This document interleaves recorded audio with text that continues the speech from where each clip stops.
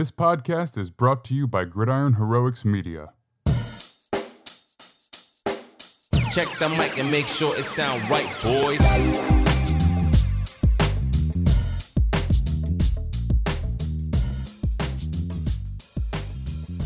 Welcome one and all to the Gridiron Heroics Football Show.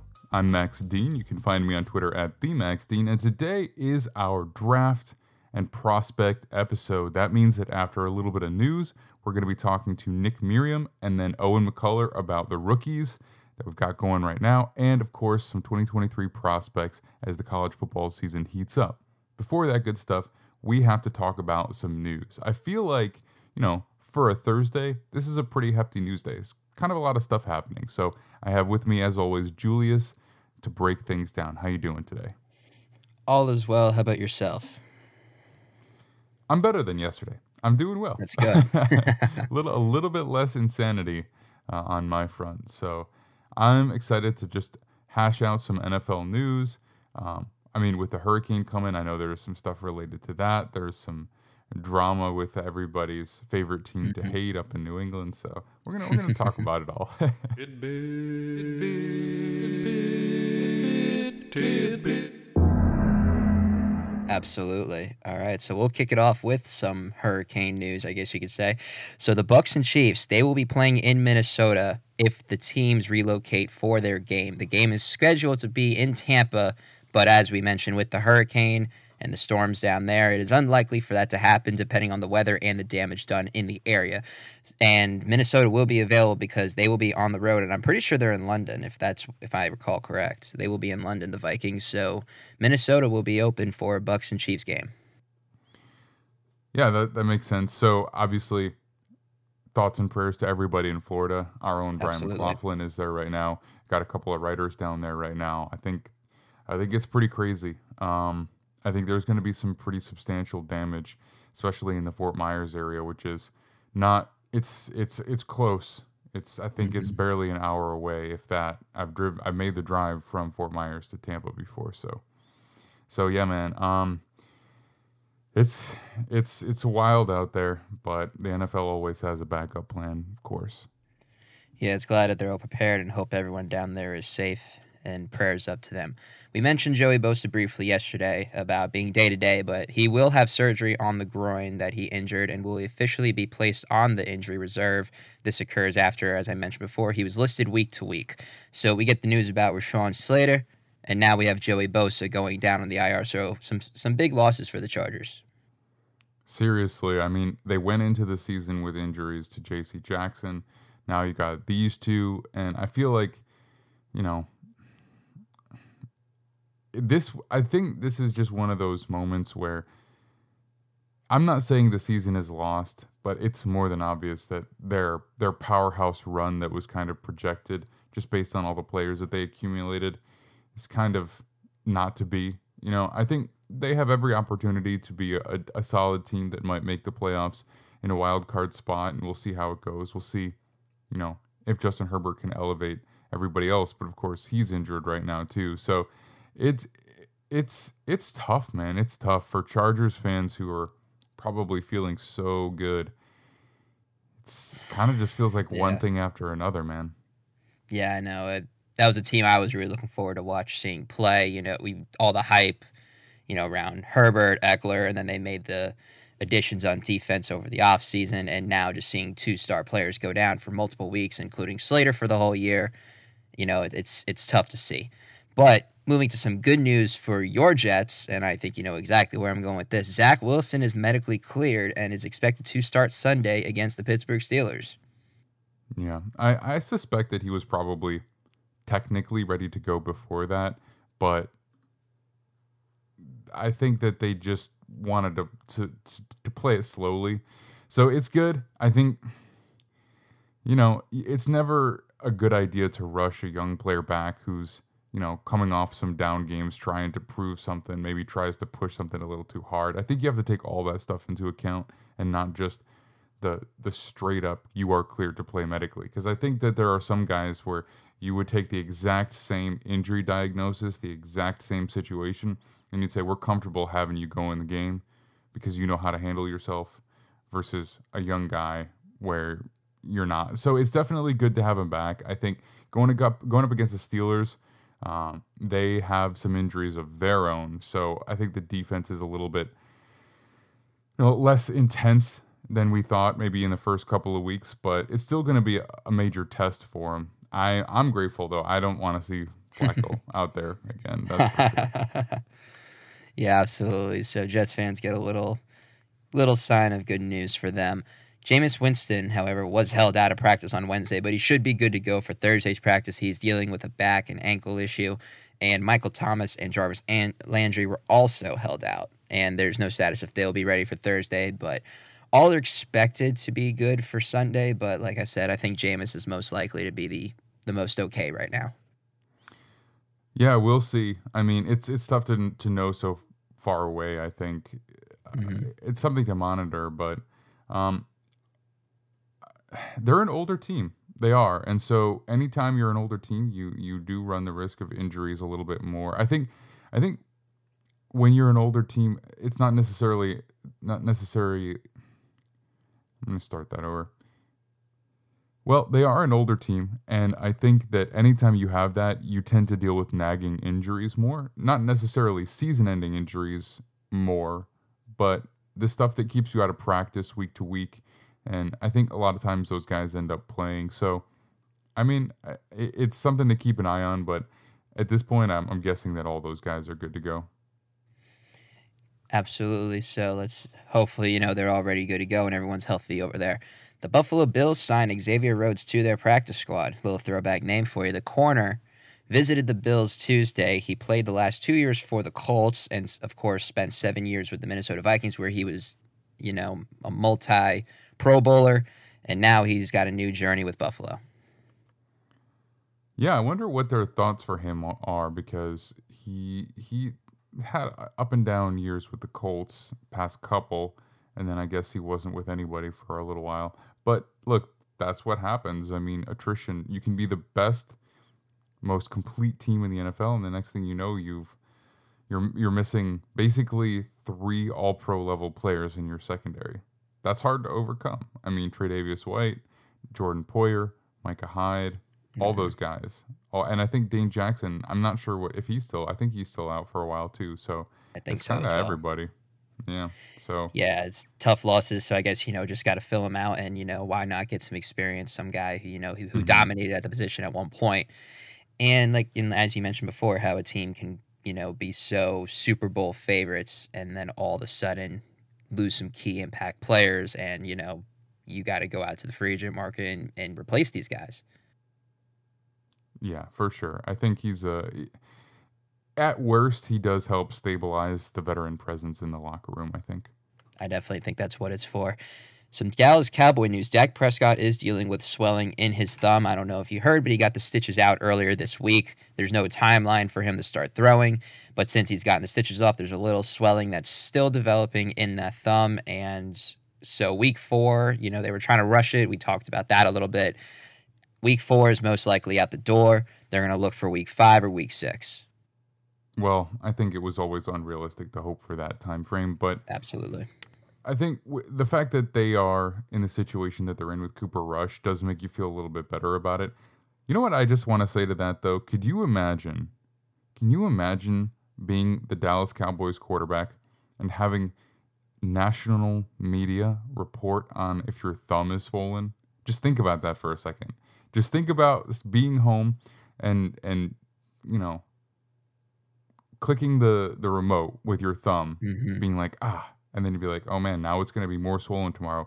And everyone from Washington to New York State is going to know that my thumb is slightly more irritated tomorrow than it was today. Just because I use the TV remote.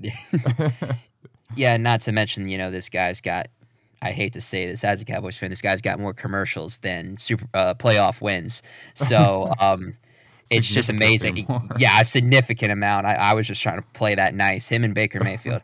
I mean, those guys are always on TV. But yeah, it's just crazy how just for the fact swelling is basically breaking news for this situation. I think it's more just for the fact of Dallas was trying to rush him back. They were like, we can get him by the time we play the Rams or the Eagles.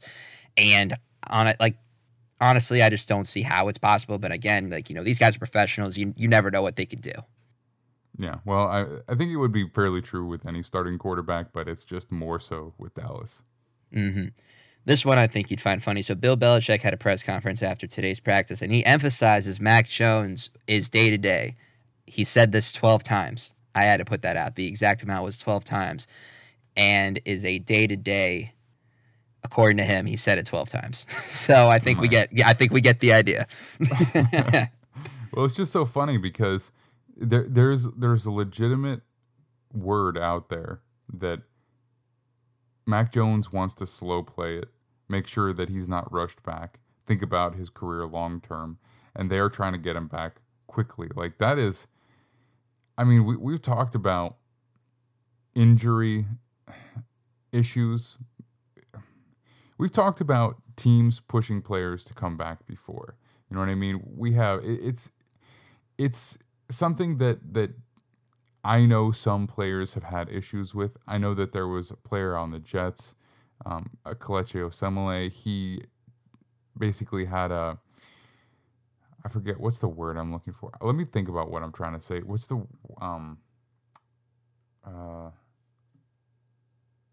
a grievance, injury grievance. Okay.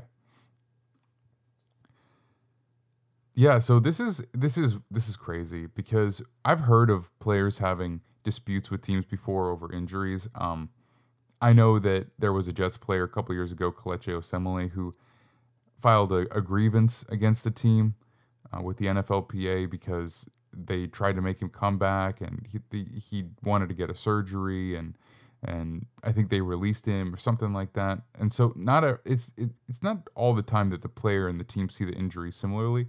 But usually for a starting quarterback, like, they are on the same page with this kind of stuff. Usually, I'm trying to remember ever.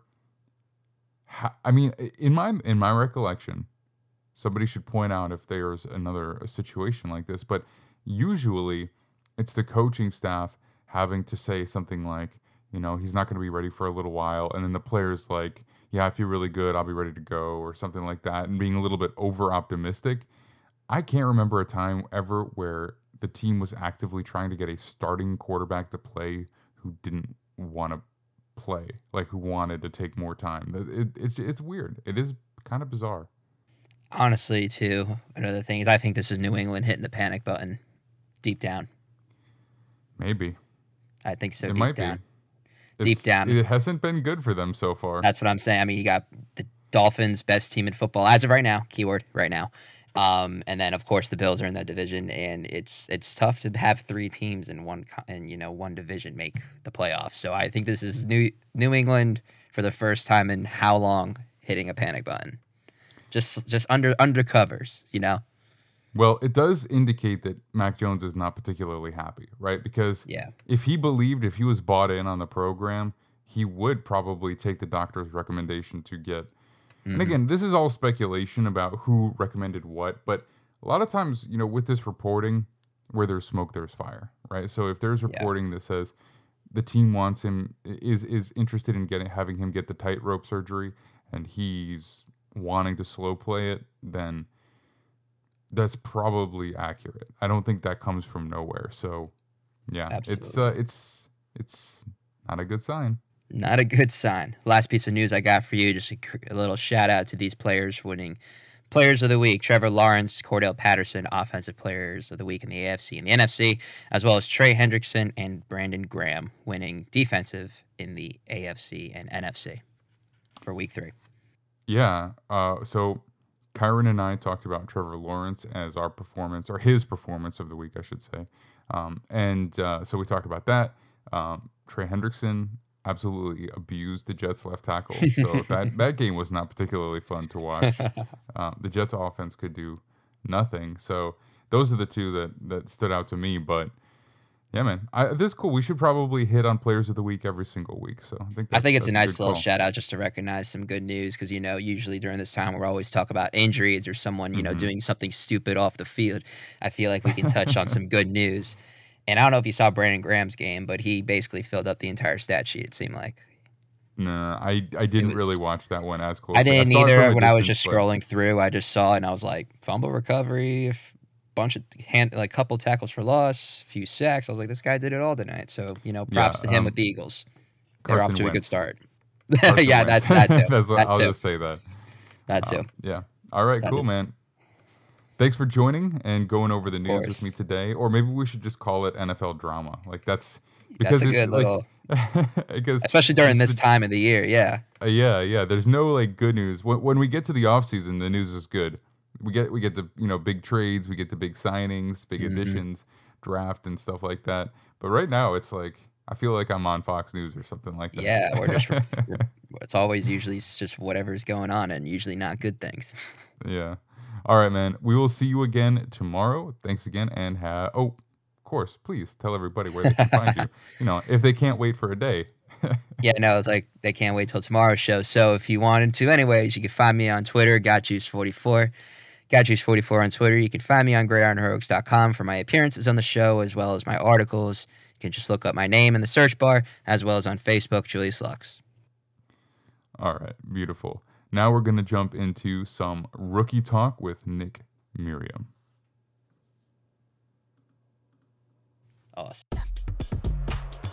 With the third pick in the 2019 NFL Draft, the New York Jets select.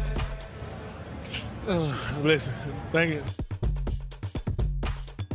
All right, we are here to talk about rookies. We're talking about NFL rookies, guys that we scouted this past year. And we're talking about how they have assimilated to the NFL, I guess we'll put it that way. And to do that, we, of course, have Nick Merriam. How you doing today, Nick? I'll be honest with you, it's been a rough week. Being a Commanders faithful, this has been tough. And I really don't, I'm not overreacting over here. I'm not going to go on a whole Washington rant because I think the Eagles are really good, but it feels like I'm always predicting this team to win eight games, and the fan base is either in season expecting them to win 12 or 3. And so I just stick where I am, and I'm always off base with everyone else, I guess. I don't know. Oh, well, I'm always off base too, so I'm often predicting the Jets to win 7 games or something like that, even when I know they're not going to be that good, just because, you have to be pretty bad to go notably under, right? Yeah. And the fan base is always expecting either, 10 or 2. But usually I'm the one that's wrong. Over the past few years, the Jets have been winning 2 games, so I feel you, trust me. And yeah, anytime you see your quarterback get beat up like that, it can be very discouraging, no doubt about it. Now, I just want to throw out to everybody that Nick is going to be our lead draft analyst, so you can see written work from him, from Owen on the site coming up here soon. And again, we are going to be having full-fledged draft episodes every single Thursday. As the season heats up, we know more about the prospects, we know more about the rookies, and it won't be long before we're talking about the teams that are going to be, having high draft picks as well. So we're getting ahead of the curve on that one. Now, who do you want to highlight first this week as far as rookies go? Well, sticking with it, Jordan Davis had himself a game against the Commanders, albeit not great interior offensive line, but he was a force and didn't really play all that much. My concern for Davis coming out was that, yes, he's obviously, a physical freak, run defender first, and I was worried that in the league that's so pass rush dependent that would matter. But it's become more important to have run defenders on the interior, because you're rushing 4, you're dropping too high most of the time against a lot of offenses, playing 7 men back in coverage, sometimes 8, and you need to have specifically interior players who can win versus double teams against the run when teams run versus empty boxes. And that's what he's great at, and that's probably what boosted his value towards the draft season. But what I will say that I think I underestimated in my scouting report of Davis, and this is really tough because when you scout players for a team, you know what you're building, right? You're going to have certain players rated differently because if you're the Eagles, for example, you know what receivers you're looking for your system. You want offensive linemen that can probably get out in space and pull because you're running the ball outside the hashes a lot. You're good at that, If you're the Chargers, a team that a lot of people were mocking Jordan Davis to at pick 17 earlier this year, and you take that guy, he somehow gets to 17. He's playing 3 tech, probably some 0 and 1 for you every down, the whole game. He's your starting defensive tackle, whole game, and you're expecting this guy to be your pass rusher and your interior rusher. And one thing that I think we are underestimating now as the year gets on, this is going to get more valuable. I think you're going to see more teams doing this with team building, and it's hurting Washington right now. Teams need third interior players. They need third edge rushers. These guys get exhausted and they get hurt because they're going up against almost always, except for Jordan Davis, bigger offensive linemen. They're outnumbered. It's 4v5. And if they're playing 80% of snaps, like John Allen has had to do because of all these injuries, it's not good. Like, you can't be doing that if you want your pass rush to be well rested for when they need to pass rush, which is most of the time late in games when teams are forced to pass, right? This guy is not going to have to play every snap because the Eagles have Javon Hargrave and Fletcher Cox for now. They're probably going to go add more interior talent when he ends up retiring or moving on, because I think they're going to have to at some point. So Davis can kind of play, 1 every 3 downs, be well rested. And what we saw on 11 pass rush snaps is he was able to get 4 pressures. And those 4 pressures on 11 pass rush snaps are more valuable than 4 on 25, obviously. And he was well rested. And this is a guy that we saw at Georgia play, entire games, get gassed in second halves. He doesn't have to do that in Philadelphia. He can rest. He can take some time, get back revved up for the second half, and he will be a force for all 4 quarters of this team. And you saw that this week when the entire Eagles pass rush was dominating. And again, 3 edge rushers, Reddick. They've got Sweat, and they've got Brandon Graham. And they got Derek Barnett, although is he injured? I don't even know. Yeah, he's hurt now. He's hurt. Okay, so they would have 4 if he was healthy. So think about that even more. The value of being able to rotate and keeping these guys energized is becoming so much more important in the NFL. And you're seeing this in Buffalo too, right? Rotation. And not only rotation, like guys that can play multiple spots. Basham and Russo are like big edge rushers. They can play 3 tech. Ed Oliver probably can play some edge, right? This is the new thing, I think, that we're going to see is defensive lines that are versatile and rotate, and you have more than 4 guys you feel good about. You have 7, 8. And Jordan Davis in a league where the league is moving in that direction becomes that much more valuable, and I think you saw that this weekend. 100%. And I think the team that I am aware of doing this the earliest and really leading the way with this are the Chris Kasurik defensive lines of the 49ers. They were early with getting a bunch of guys who could move all around the line, that they could rotate in and out on a regular basis. And that was one of the foundations of that 2019 run to the Super Bowl. I mean, yes, Nick Bosa is obviously one of them, but everybody was criticizing them for taking defensive linemen high. Well, at that point, you ended up with Eric Armstead, DeForest Buckner,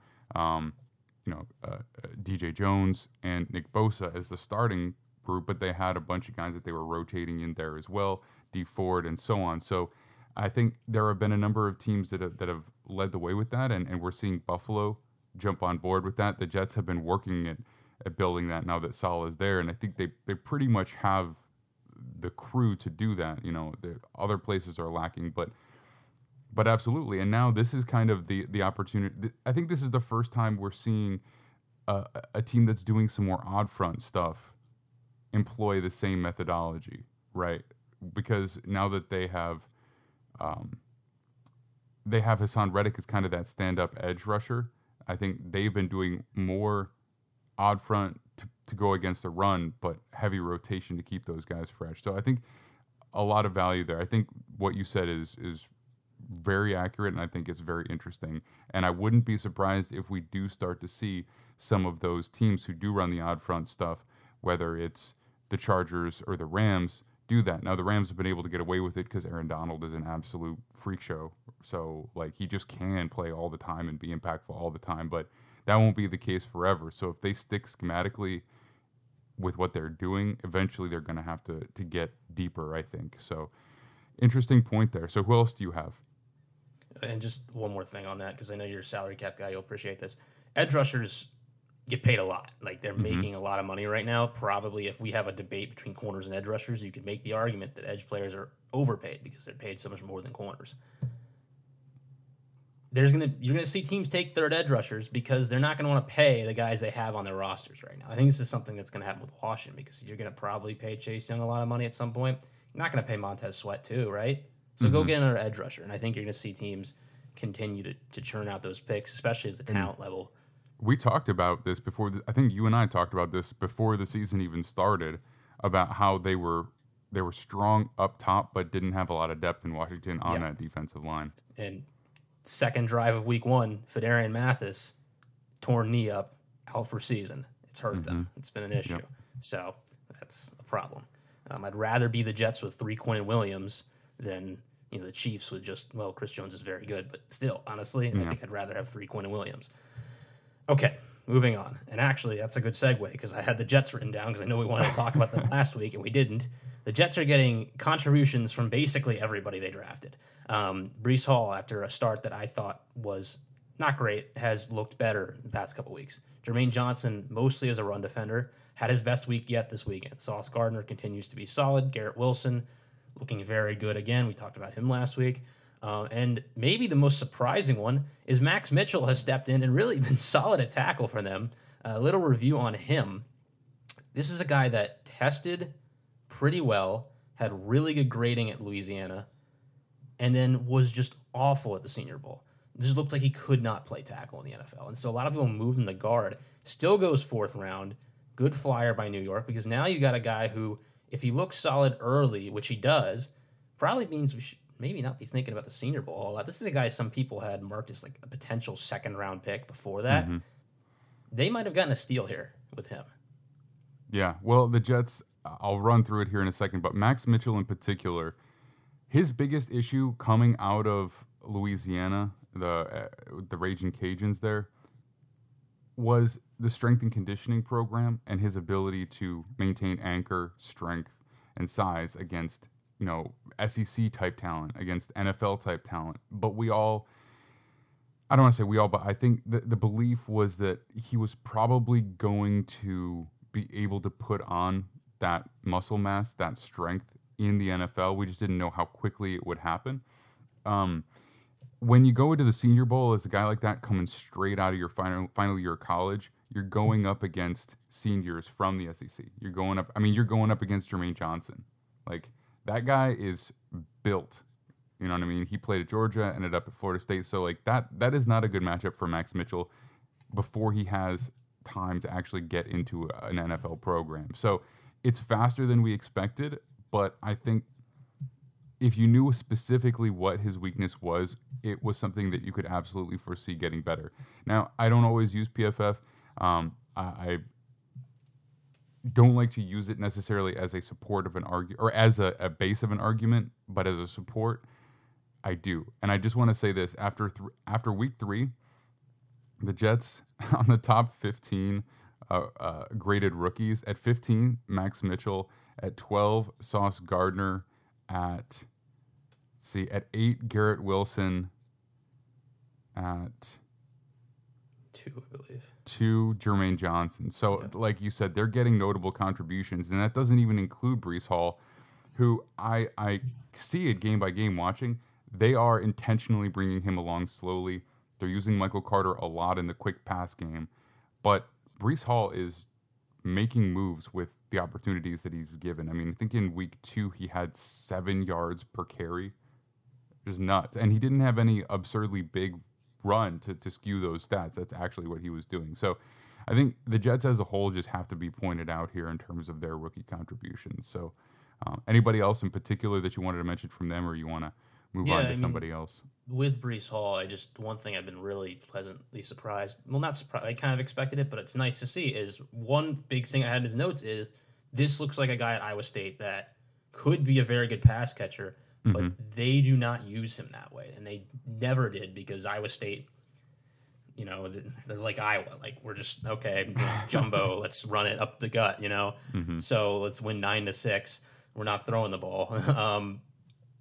The Jets have used him in the pass game, and he has looked like a good pass-catching back. I don't know if he's quite Najee Harris, but he's going to work for them out of the backfield, and I think it brings something to their offense that they haven't quite had, because I think Michael Carter is a fine pass catcher, but Breece Hall in space is a very good athlete and is taking advantage of his opportunities, and it's going to help a guy like Zach Wilson when he gets back, because there's a target that can give you plus plays out of the backfield when the play breaks down. So Yeah, that I think agree. is His good. explosion, I think, is what makes the difference between him and Carter. Carter's shifty. He has good hands. He has very, very good contact balance, especially for his size. But he cannot take it to the house the same way that Brees Hall can. He can't just straight up outrun defenders, which Brees Hall can do. So if he gets more usage as the year goes on, which I 100% expect to happen, he will have a couple of big plays that will be game changers for them at some point. With the offseason they had with rookies, I do think their season is going to turn around. It's tough to put all the pressure on those guys week one, but we're already seeing, the dividends that's paying. And I talked about this with Matt Waldman before the year started as well. And he was talking about Brees Hall maybe not bringing something to the passing game, and that's why he had a guy like Dameon Pierce as a more likely rookie of the year candidate. And while I get that about Pierce, I said, like, what I saw at Iowa State showed me a guy who could do it, but just wasn't asked to. And I think he's got really soft hands. I mean, he made some pretty impressive one-handed catches. We saw it in training camp too. So he's a player that I'm very, very excited about. Segueing with doing stuff that they weren't asked to do in college as we move on to the receivers here, which continue. Everyone had a pretty good week except for Jahan Dotson, which really it was just the entire Washington team, but enough on that. Romeo Doubs was one of the names I brought up, I believe, last week when I said there's maybe a couple guys who can contribute outside of the first round, and we saw it for the first time from him. And when I talk about things we didn't see in college that he's doing, it's really just catching balls that aren't 20-plus yards downfield, because that's kind of what he was at Nevada. It was a lot of deep ball, possession catch. He's not that fast, and that showed up in the testing. And then when you saw his measurements, I believe he might be 6'1", and you were like, oh, so this is a possession deep threat who's not fast, not tall. I don't know if he should be drafted that highly. And Green Bay, to their credit, didn't really care because the production was there. And often with receivers, production is something that matters because sometimes it's difficult to understand why it's working. And I still am not completely certain, but what I will say is he has shown up, and with Aaron Rodgers, who I believe, if you put your trust in him as a receiver, will help you develop into a great player if you just do what he says, quite frankly, and do what the offense asks you. Yeah. He's just doing what they're asking him to do. He's finding the soft zones. He's not the greatest athlete in the world. He's presenting a body, and he is pretty great at the catch point, catching balls in traffic. Rodgers is giving him good opportunities, as he will. And he's just a solid weapon. Right now looks kind of like young Randall Cobb without the plus athleticism, He's a guy out of the slot that will get open the middle on slants, crossing routes, will take advantage of a play-action offense as they're going to continue to be run-heavy, I think, because they don't have that explosive passing game right now where you can just continue to push the ball down the field. Mm-hmm. And he's going to be, I hate saying safety valve for a receiver, but that's what he is, and 9 yards a catch this past week, could be better, but it's consistency. I think they needed a guy to step up and just catch passes. They needed something. And we saw the targets early weeks. He had a lot of targets the first 2 weeks. Didn't really turn into statistics that were eye-popping at all. And even this week, it's not awesome. It's 72 yards and 8 catches. But that's good against the Bucs defense. Yes, that is good. That's true. Bucs defense has been excellent. But we needed to see steps in this Green Bay passing game. That was the worry. And this is not only a step for Dubs, but it's a step for their whole offense that they have a guy who at least is doing something for them. Yeah, I like him a lot. Honestly, I was not a player that I paid particularly close attention to in the draft process. Full disclosure. But after all the hype that was coming out around him in training camp, I kind of paid attention to him in the preseason. And a lot of time that hype is for naught. Guys that either don't contribute at all early or just end up going on to be practice squad players. But he showed up in those preseason games. I thought he looked really good. Despite his perhaps limited athleticism, he can run a go route on you. He can stack you and get open deep. So I think, I think in talking about what you alluded to about sometimes you don't know why it works, so you need the production. With receivers, there is such a feel aspect to it. I mean, you look at offensive linemen, defensive linemen, a lot of time it's very purely technique. You know what I mean? You get out of your stance in this way, you keep your angle at this point, you keep leverage here, you don't lean. Like, you can really kind of say, here is how you win as a lineman or a defensive lineman. I think for corner and wide receiver, there is just a natural feel to it. It's just knowing that exact moment where you can jam your foot in the ground and make your break when that DB is just not quite balanced enough to roll with you. You know what I mean? There's something that I think is not quantifiable, and it looks like he has it early. So I like him a lot as a rookie receiver too. Yep, and that chemistry between he and Rodgers building is important. We heard about that being a thing during training camp. That helps with the feel of timing on routes that I think has helped. And again, keeping with what we said earlier, we didn't see him run a lot of underneath in Nevada. It was just kind of go routes, corner routes, posts, a lot of that. We're seeing it now, and he is capable of stacking, like you said, using leverage, footwork. Not a whole lot of extra at the top of his routes, but just smooth. Nothing special, but just good enough to get space and then settle in that space. And it's not something we saw on tape at Nevada, but just because you don't see it doesn't mean he's not capable, and he's capable of it. Yeah, absolutely. All right, you got one or two more names you want to throw out there? Yeah, Devin Lloyd is Defensive Rookie of the Year right now. So Micah Parsons is the second best defensive player in the NFL right now, besides Aaron Donald. That guy's scary. He's probably going to sack Wentz 5 times this week. Hopefully we'll still win. I don't know how that's going to go, but maybe a 7-6 victory.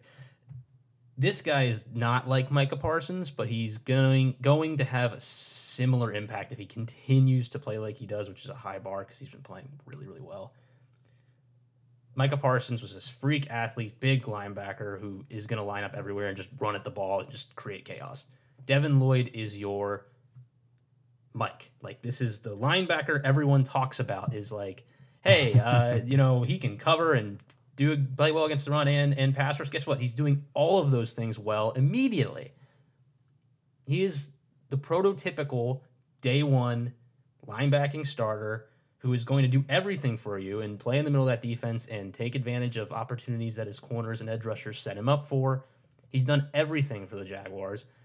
You see the explosiveness off of a standing start in the run game as a pass rusher, and he's made plays downfield in coverage on tight ends, on slot receivers.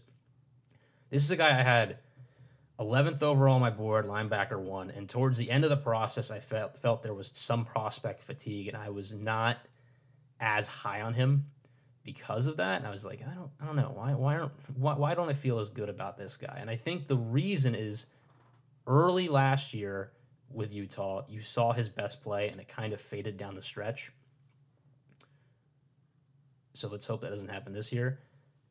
I doubt it. There's something to be said now for him being in a defense that has explosive athletes around him, because he's not required, like he was at Utah, to just be the force in that defense. Mm-hmm. At Utah, he was the guy the active player at the point of that defense. Like, we need you to play edge, quite literally. Mm-hmm. They were asking him to play edge on third down. Yeah, doesn't need to do that at Jacksonville. He can kind of let everything else happen. Trevon Walker and Josh Allen have been great.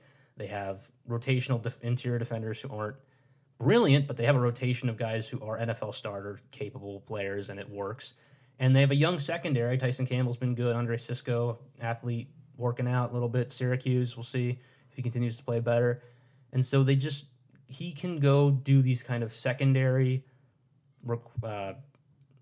defensive, what do we call this? I don't want to say jobs, but they tell him to do roles. And when he becomes the third option on a play in coverage, or he needs to pass rush the quarterback because he escaped the pocket and he's a spy, now you've got this just great athlete and dude who is so quick to get started and accelerate downfield. that Jacksonville can use as kind of a finisher for defensive plays, and we've seen that early. And I think I'm not a fan of trading up for non-quarterbacks, especially like non-quarterbacks, which being in off-ball linebackers with that position's value, but he looks like a hit right now for Jacksonville. Yeah, well, so, I mean, throughout the process, he was very, very highly graded. And if I remember right, that didn't really seem to change until after the testing, because I don't think he had outstanding testing. He didn't have that top end speed that people are looking for. But it completely opposite of some of the other guys we were talking about. This is a guy who we literally saw do everything on tape in college. So he's got the outstanding length that you want from a guy in pass coverage. I mean, a lot of those guys who are really good in coverage as linebackers, it's not because they can actually match up, change of direction with the elite running backs or the tight ends of the NFL. They have this length that lets them be close enough and then get their hand in there for pass breakups, to not get jumped over by linebackers. He's got that. And he's got the run and chase ability from the middle of the field. He's got the blitzing ability. He's got the straight up pass rushing ability. He's done all of it before. We've seen it before. And he was one of the highest rated guys in leadership. Like, he was the leader of that defense, the captain of the defense in Utah. Nothing but top-notch reviews on that front. So it's almost like, with a guy like him, it's almost like people are looking for a reason to bring him down a notch, because people don't want to get too high on him and look bad as graders, as prospect evaluators when he comes out. That was the distinct feeling that I got from him, from people talking about him. They'd talk about all this stuff that was so great, but then they'd be like, but he didn't run that fast, or he's an off-ball linebacker. Like, they're looking for that one thing to bring him down. And I think even the people within the space were still surprised that he fell until 2027, I think. So, I mean, he's been playing really, really well. I think everything on his tape in college said that he would be good eventually, but you never know how fast it'll translate. And obviously for him, quite quickly. And I will say really quick just before we go, because we're trying to wrap this up. I think, thinking back now, the difference between him and a Micah Parsons is I think we see Micah Parsons and we go, wow, that doesn't happen very often. I can't expect that we'll ever see that again. And I think that was part of it, because I do believe this guy has that level, maybe not quite that, but like close to that level of ability. I compared him to Parsons when we were talking about him last draft, not as a player, but just how he could be close if he works out. The difference being Micah Parsons was a highly touted recruit, knew it day one at Penn State. Like, this guy is legit. He's going to work in the NFL. Obvious hit and easy pickup. The issue with him was like off fields, and clearly that hasn't become an issue. Devin Lloyd's a 3-star recruit, whatever. I don't know. Let's see. He goes to Utah. They give 48 points in the Rose Bowl. We'll see what they do. Like, I don't know what Devin Lloyd's going to be, and I don't want to sell all my chips on a linebacker when linebacker's a position that's getting roasted in the NFL. Pac-12, yeah. And it's just who wants to put all their chips in the center on a guy who is not Micah Parsons, quite frankly. And so far he has shown you why you put your chips in on a guy who has shown everything and continues to. Yeah, I think it's just he didn't have elite testing, but it's not like he had bad testing. I think people just expected more because of how quickly he plays, how fast he plays on tape. And I think a similar thing that we saw to Kyle Hamilton, where the expectations were based off of knowledge of the game combined with physical traits to make big plays. Looks very fast out there. You put him just on a straight line with a timer, maybe not quite as much. But when you get to the NFL, once again, you're not running straight line with a timer. You're using your football knowledge and your ability to make plays quickly. So I think this was an awesome list, guys, that I'm really glad we had the chance to talk about. All I can say personally is I hope that the Jets can rely more and more and more on these rookies, because they clearly need it. They've had good games, bad games, up and down in a way that I would prefer some consistency from. And I want to give a shout out to your guy, Jahan Dotson, real quick, because I don't think it's his fault. I really don't. I think Carson Wentz could not get the ball off. He got absolutely just steamrolled by that defense, by the defensive line of the Eagles. And I'm a little concerned that that's going to happen to him again this week. So he's going up against another good one. So I don't know if the stats will be there for Jahan Dotson, but we see those hands on tape. We talked about him before the season as well. Catches everything. Everything that's even remotely close to him, he pulls it in, and I'm excited for him, for his career. So I do want to give your guy a little bit of props before we get out of here. All right, so we will be back very shortly with our 2023 prospects.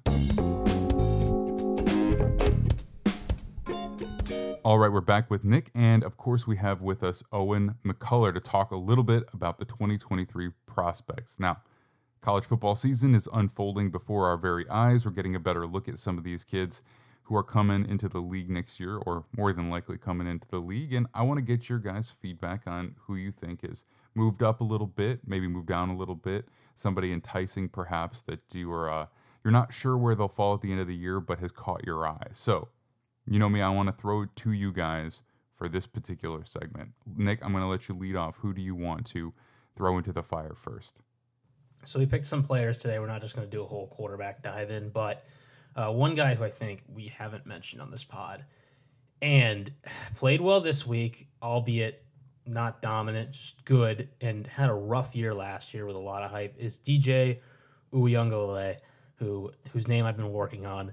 Good job. Because I did not do well with that earlier this summer.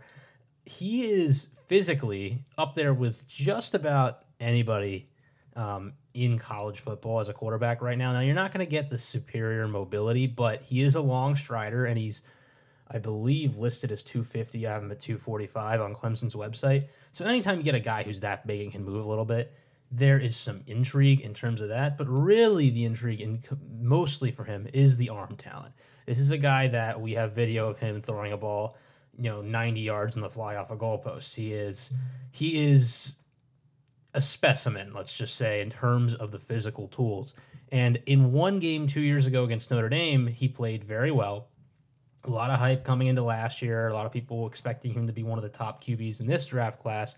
And he did not play well. There was a lot of off-script troubles. Throw selection was an issue. Mechanically, he was hanging on his back leg a lot.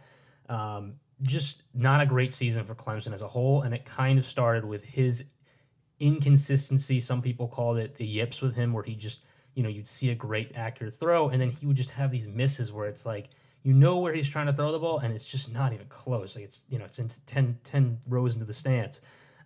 This year, I wouldn't say he's been dominant, but he has made a lot of steps forward. And I think at this rate, if he continues to get better as the year goes on and Clemson makes the playoff, he's going to be in a tier of quarterbacks that's to be selected after kind of the top 3 guys we've discussed on this podcast because of the physical tools. And I think potentially people chalking up last year as kind of just a rough season where I think he bought into the hype a little bit too much, and he's now settled down, and you're seeing the throw selections better. Against Wake Forest, he threw a lot of jump balls, which were kind of, whatever, but there was a nice change-up where you would see him throw the right pass for the right particular throw where you can, obviously he has the rocket arm talent where he can throw that line drive, but also the touch pass has kind of been a struggle for him, and it's coming along nicely now. We've seen a couple of these fade throws, outside balls from him that have been accurate, that are different, and he's doing better with decision-making in terms of what type of throw he's going to use.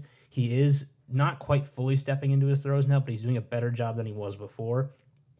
And I thought off-script troubles didn't happen as much because he had really good protection that game against Wake Forest, but he was very, very fine just staying calm in the pocket. There are plays where he makes great throws where he stands in the pocket for like 7 seconds. And that may seem easy from a more casual audience, but with a guy who's younger, who's had trouble playing off script, and especially just college quarterbacks in general, it is to a degree impressive to have that trust to stand in the pocket for that long and still step up and make a throw. And he did that multiple times this weekend against Wake Forest, and I think it deserves some recognition. Yeah, I think that what a lot of people thought of was from last year, he came in with such hype because it was like, coming off of Trevor Lawrence, and they're trying to see if there's going to be that big of a drop-off between their franchise-level quarterback who was there for 2 seasons, led them to a national championship game, And then they're trying to say, okay, how far of a drop-off is this guy from Trevor? And then he plays the game 1 against Georgia, which had one of the best defenses college football's ever seen, with so many first-round defenders, things like that.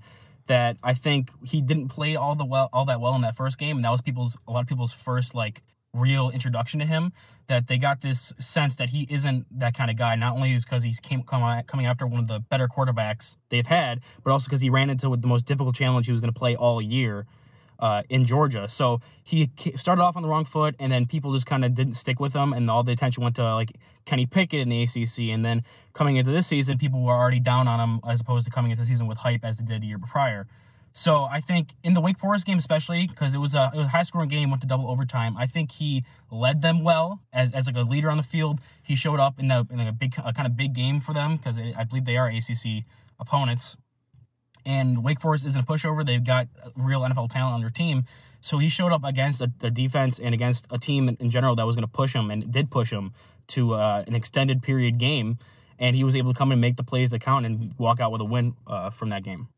Yeah, and it's a big game for Clemson, obviously, and they needed it in that division where I think just looking at this opening few weeks, I know we talked about Miami on the last one, which they haven't had the best start, but the ACC, I forget which division it is, I don't know if it's Coastal or Atlantic, that Clemson's in, looks way better than we thought because Wake Forest obviously has showed up and play well.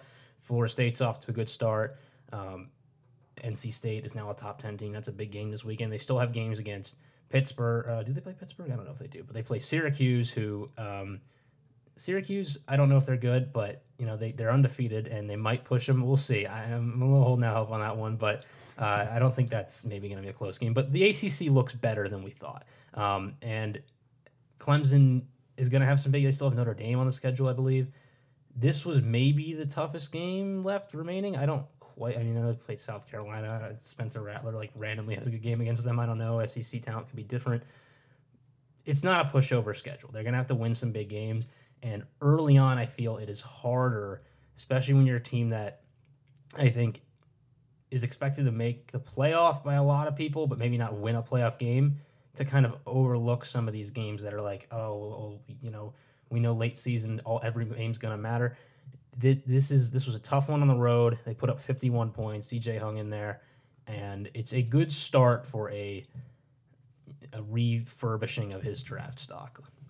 Yeah, excellent way to put that. I like that. Refurbishing is nice because it makes sense. And you know what? Coming in after Trevor Lawrence has got to be one of the hardest situations for anybody. It's like being the Stanford quarterback after Andrew Luck. It's like, no matter what kind of prospect you are, what kind of recruit you are, like everybody just expects you to be worse. Or maybe a lot of fans are unrealistically hoping for you to be as good or better. So it's a tough situation, but it's good to see him bouncing back. All right, so who else do we want to talk about today? Yeah, so I'm gonna take the reins in this one. I wanted to discuss somebody whose season's actually over now after this past week, but wide receiver Ainias Smith from Texas A&M. He was on my radar last year because I thought maybe he would come out in 2021. So I watched him as 2020 tape.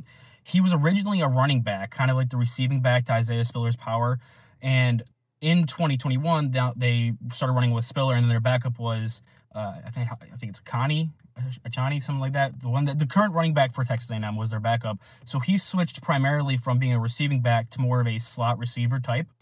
And the reason he was the lightning to Isaiah Spiller's thunder is because he has that home run speed. He had the ability to make quick cuts and burst out of there and get up to top speeds and outrun DBs who are going to be around his same size. I think he's 5'10", 190. So there's some of those DBs that are going to be the same size, but he's much faster than them.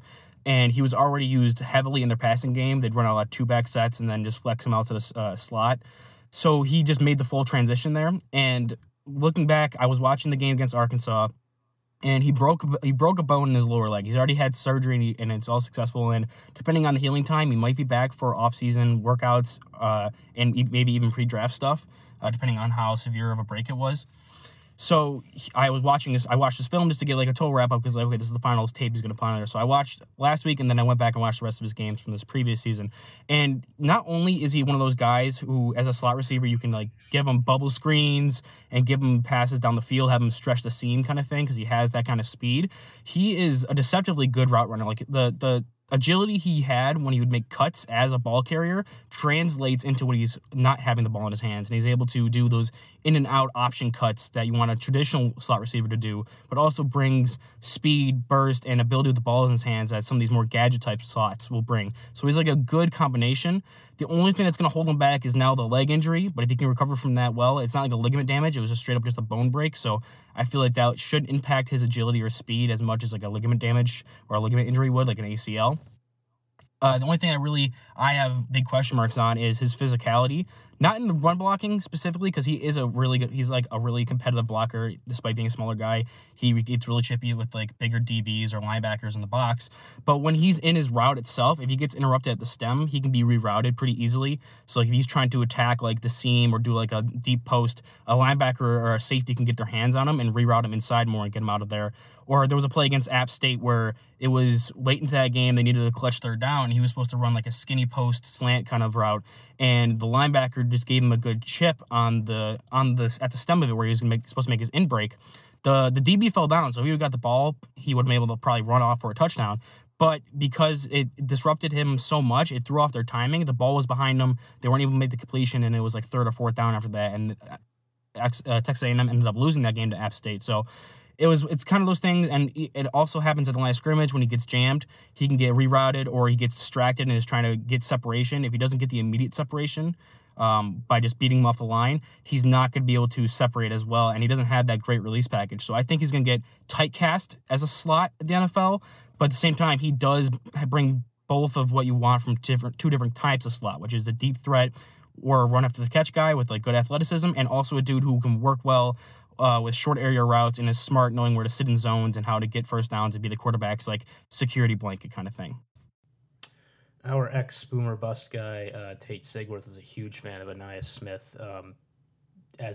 We've seen all these slot gadget types kind of come out lately. He to me is kind of a Wan'Dale Robinson type. I'm excited whenever I see a player like this. Rondale Moore is my favorite prospect ever. Probably always will be. I'm a huge Rondale Moore fan. The injury to me a little concerning when physicality matters, but he has produced on and off here at an interesting chip, and Texas A&M certainly relies on him for their offense to be explosive. He's been a big piece for them, not just as a pass catcher, but also runner, and in the return game. He's a fun one, and I think he's a guy whose the draft process will matter a lot for him, just because how A&M's offense has produced over the past couple of years, even within there and the chain there. If he shows up and plays well at the Senior Bowl, or I don't even know if he's going to be a senior, so All-Star game, whatever that is, and then combines well, he could really see a rise in his draft stock. I will comment just briefly on him because I think it did him a lot of favors to switch his position effectively. I mean, first of all, when A-Chain is, in the wings there, you're not going to keep the speed back roll, right? Like that's not yours anymore. So he was able to effectively switch to that slot receiver role. And I think NFL teams are always going to be interested in guys that are able to move from one position to another, embrace that, and it just shows a level of versatility. It makes them think that you might be able to do stuff in the NFL that you haven't done in college. There's just like a little indication there. So I like that. I made a mistake. I don't even know why I just mentioned the off-season stuff, but what is this a full? Do we know if this was a compound fracture or just a normal fracture? What was the timeline? There wasn't any like official release statement. They just said it was an lower body. Texas A&M itself has said it was a lower body injury that's going to be out for the season. His father, I believe it was the one that said he had a break in his leg.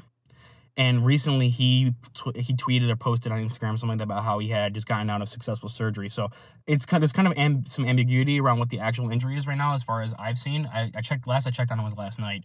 So I couldn't find anything concrete on what the actual injury was. But as far as I know, it's a break somewhere in his lower leg.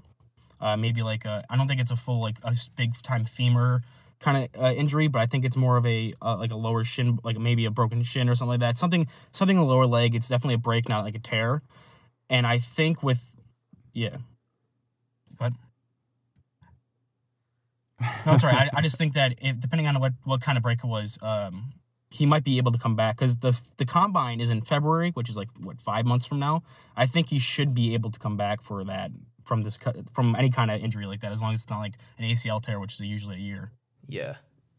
All-Star games, maybe not. 5 months is doable with surgery on a broken bone, depending on the severity. I mean, they're talking about right now Trey Lance, hypothetically, like if they make the playoffs, could technically play, but that's about as severe of a broken bone. Although when you dislocate your ankle, it's a little different. So that's one I don't know. We don't have the info on. It says he got rolled up on. That could be a lot of different things. So that'll be dependent. Tough time to get injured, but he certainly has been on radars for more than a year, which helps his stock, I think, for certain. All right, let's hit one more before we roll out here. Probably have time for one more. Maybe sneak a couple of names in to watch. All right, well, we both had a running back on our list, so we could probably just talk about that really quick. Mo Ibrahim is him. This guy is rolling right now for Minnesota. That team, to me, is one of the most underrated teams in college football. Their defense is playing awesome. Tanner Morgan has played pretty well. I don't know if that continues because we've seen this from Tanner Morgan in the past where he starts out great and then he's whatever for the rest of the year. But this is my prototypical running back that I just love to see. 5'10", 210-pound guy who just downhill thumper, commits hard to holes, has terrific balance, and will just run through you. And then when he's in contact, I want the back who's going to keep, driving his legs and pick up an extra 4 yards through contact. And he's had 100 yards in every game they've played this year. They've had 20-plus carries from every game they've played this year. He had such a great game against Ohio State to start out 2 years ago, and then popped his Achilles on TV. That was really unfortunate to see because his play alone in that game almost gave him a chance to upset an Ohio State team that was far superior. And he's giving them a chance again here, I think, to contend. That I don't know where he lands on this because he's been in college for a very long time. He's got a lot of tread. This is either year 5 or 6 for him, so he's older. And that we always talk about running backs getting too many carries maybe, and how their bodies break down faster than almost any other position. But he has continued to just be dominant for them, and I can't imagine that he won't be in discussions for at least a day 2 pick because of that if he continues to, barring another injury. But it's just very clear that he is Minnesota's best player on offense, and they are just running through him right now. Yeah, I haven't been able to catch as much of him as I wanted to. I saw him against Ohio State that game that you're talking about when they were keeping stride with them. I also I saw a little bit because I know I've been hearing talks about, I think it's their Minnesota center, Schmitz, or is it it's John Michael. It's like a compound last name, but Schmitz is I think one of them. Yeah, I've heard a lot of good stuff about him, so I caught a couple. I was flipping over and I caught a couple plays from him this past week. But yeah, especially with what happened with him in Ohio State against some of the higher level competition he's going to face every year in the Big Ten, that he definitely performed there. And despite his injury, I just think you say he might be a day 2 pick, and I think skill level he should be. But the fact that he's such an older prospect as well as having injury concerns at that position, some people might be scared and they might take him off of their board all entirely because age plus injury is never really the best for a running back in any case and scenario, especially when they're first coming into the NFL itself. Yeah.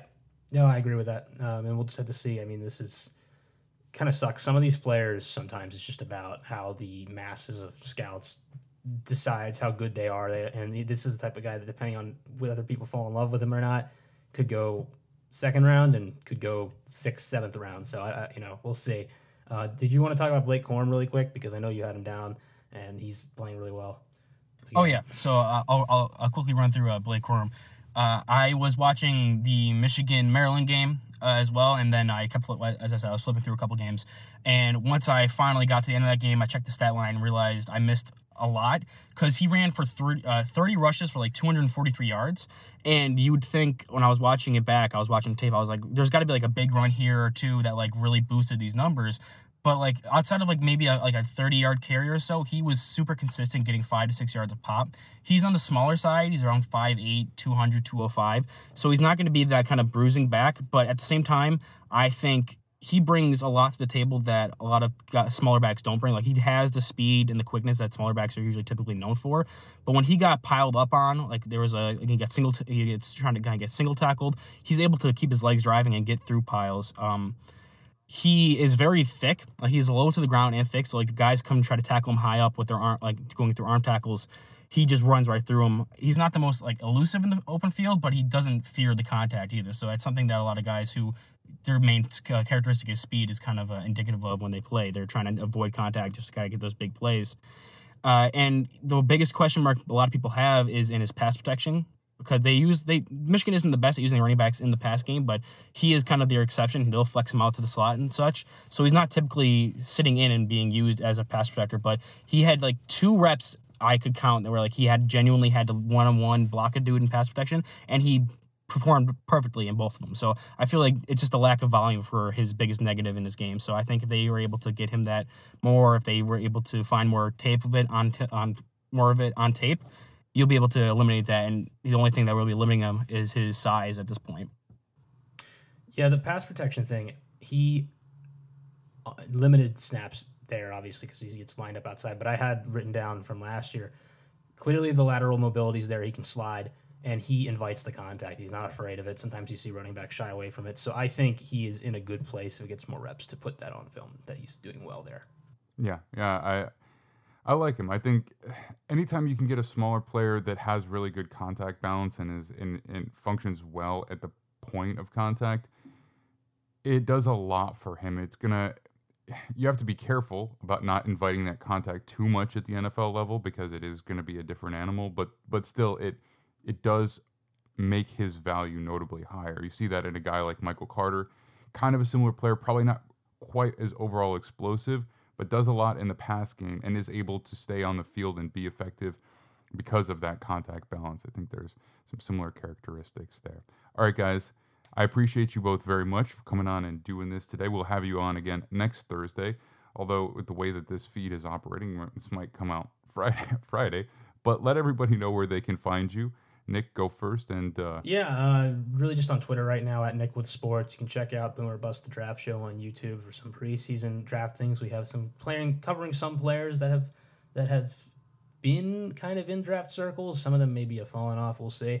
And then please give Sports Info Solutions a follow and SIS_football on Twitter as well, as we're putting out all sorts of discoveries and stuff on that all the time because that's what I'm in right now, data collection, and we have new data every week to find new trends going on in the league that, we just learn so much every year. So it's exciting to see these games get played and then what our takeaways can be, which almost always there's some big takeaway from a season. And this year we're still trying to figure it out, but so far we've had some fun stuff. So we'll see. I mean, we've got 2 quarterbacks right now, Hurts and Tua, that I don't think anyone expected to be in the MVP race, and they already are. So that's fun. Yeah, so you can find me. I'm posting a lot more now on the Weekly Huddle YouTube channel. Like I said, with Anaya Smith, I've made 2 videos recently covering prospects who had season-ending injuries. So now we have all their tape that we're going to have on them. And Christian Mahogany, the guard from Boston College, and Jordan Strachan from South Carolina, formerly of Georgia State. I should have an Anaya Smith one coming out within the next day or 2, and then I'm moving on to guys like Jalen Catalon and other dudes who will be coming out in 23 draft most likely who have season-ending injuries. So I'm pumping those out. I'm hoping to get some more content on there, and I'm also on Twitter at the Weekly Huddle. So yeah, I'm active on both of them. Any suggestions or anything like that, I'm open for. So try me there. Right on, guys. Thanks again, and we will see you next week.